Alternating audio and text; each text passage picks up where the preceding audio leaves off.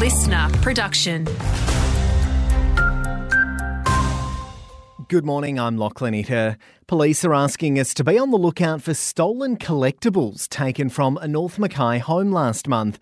They say McDonald's toys, Beanie Babies, vintage Barbie and Cabbage Patch dolls, books, comics, newspapers and vintage shells were among the items taken from a shed on Elizabeth Street. It's believed they were collected over a period of 30 years. If you have info on the theft or know where the items may be, police want to hear from you.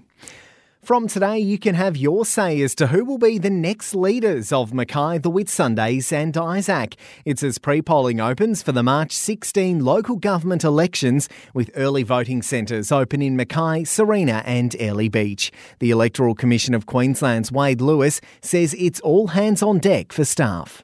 Having said that, of course, the 4th of March is another big milestone day, and that is when postal vote applications close. So if anyone's still thinking about casting a postal vote, time's almost up.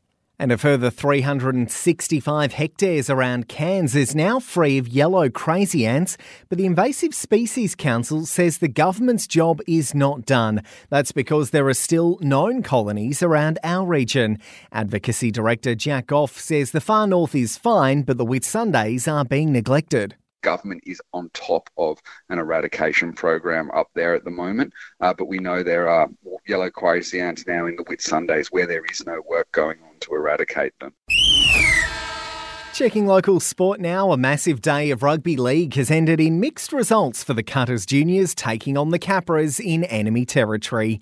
It was our Mel Meninga side which flew the flag, securing a 44-12 victory. Our under-19 women also came away with a 16-4 win, while it was a tough 36-point loss for our under-17 girls and a strong fight without reward for our Cyril Connell Cup side.